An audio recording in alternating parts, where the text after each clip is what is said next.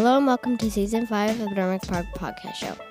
Over the past 4 seasons, we have featured exciting guests and have trained several new podcast hosts and production technicians who have recorded, edited, and produced the show.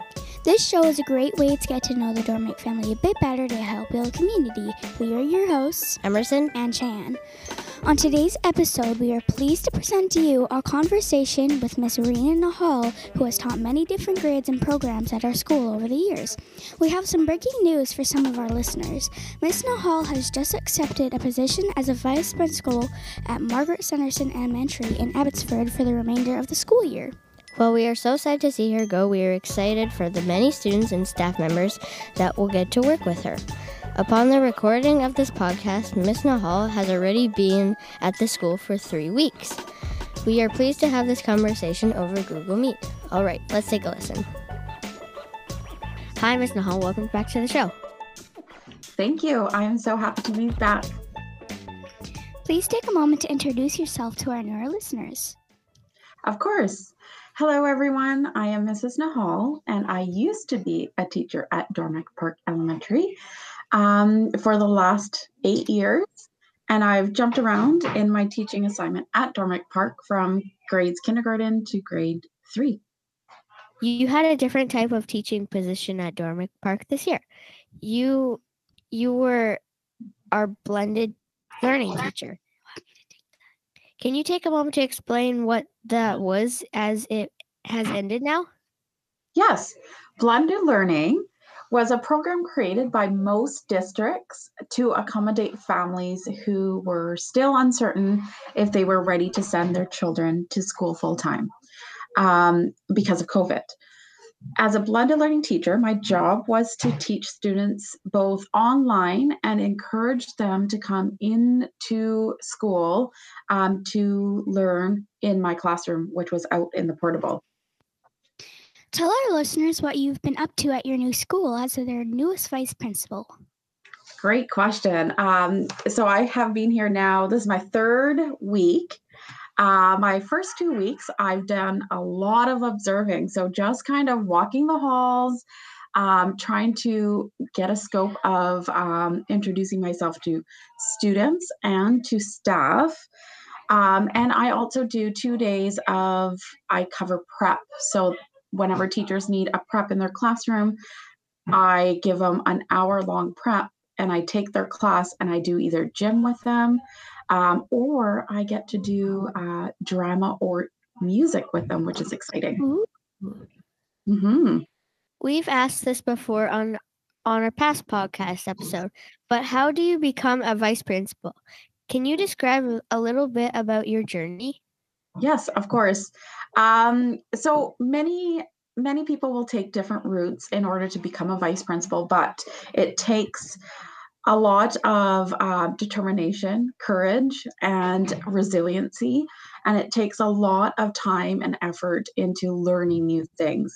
So my journey started at Dormick Park. If you remember back to a previous administrator who was called Mrs. Launchberry, it took her to kind of nudge me and say, Ms. Nahal, I really want you to take on different roles in the school and try different committees. And I did. As I was doing that, I was also doing a lot of workshops and Pro-Ds, as well as I signed up for a 3-year master's program with CityU. And that required me to sacrifice at least 1 or 2 weekends every second week to go to school. And I had to sit there and listen to coursework, just like how you guys sit in a classroom and listen to your teacher and do assignments. I was doing that for 2 years. And then for my last year, I had to write a paper, which was 60 to 65 pages long. Wow. Very long document. An essay on early literacy intervention. So it took me a whole year to kind of finalize that paper and submit it, and then actually graduate and have my master's. And after that process, I had to submit my resume back to the district to say I'm interested in becoming a vice principal. And lucky enough, I was called and I was asked to come do an interview. And the interview process was pretty intense. I went into a board office and I had 6 people sitting on a panel, writing down notes every time I talked about something and asking me questions. And yeah, that was pretty intense. And again, a week later, I found out that I was put into what's called a vice principal pool.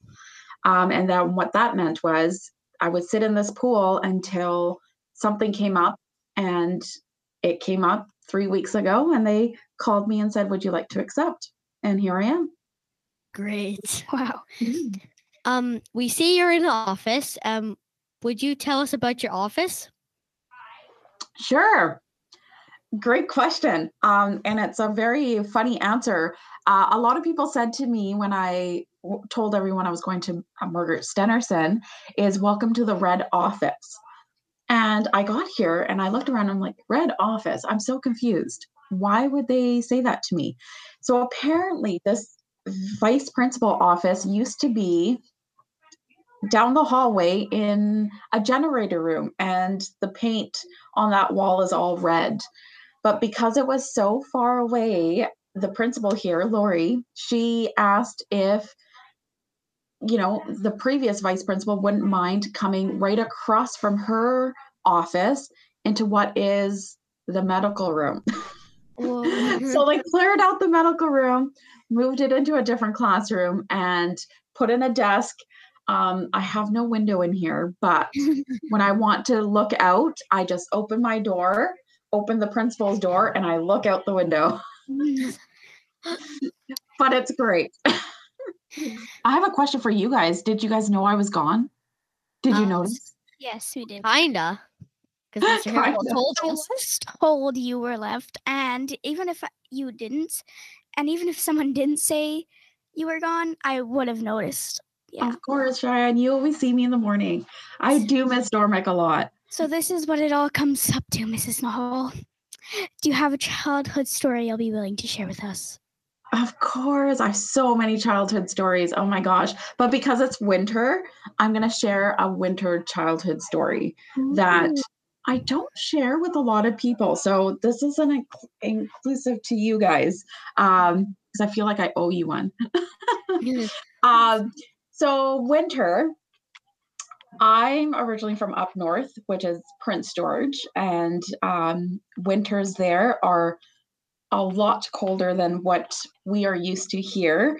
But with the winters came a lot of snow. And as a little girl, I would say maybe about your guys' age, I would still go outside and I would build myself like a little cave home, snow cave home, if you want to call it. And it usually came from the snow plows that would shovel up all the snow from the road and create this big mountain on our yard. And I would dig a little hole, keep digging. And my neighborhood friend, who is still my best friend, and it's been 25 years now, we would go in, build ourselves a little snow home, and everything would be made out of snow. So like we'd have an area for like a stovetop area, a bedroom area, and we played house, and we made our babies out of snow. So it was, everything was made out of snow, but we spent hours and hours outside in the cold, making our snow house and making our snow babies and just having a very fun time playing outside. Yeah. Thank you, Mr. Hall, for being on the show.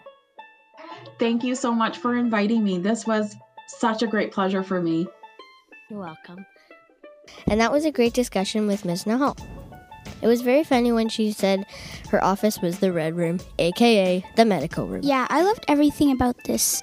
The red room was really cool, and it's funny how she said she has to go to the principal's office to look out the window. Ms. Nahal will be missed here at Dormick Park. But we are happy that other students and other teachers will have the opportunity to get to know her. We're going to step out of this podcast for spring break, and we'll see you next time. We're your hosts, Emerson and Cheyenne. Goodbye. Goodbye.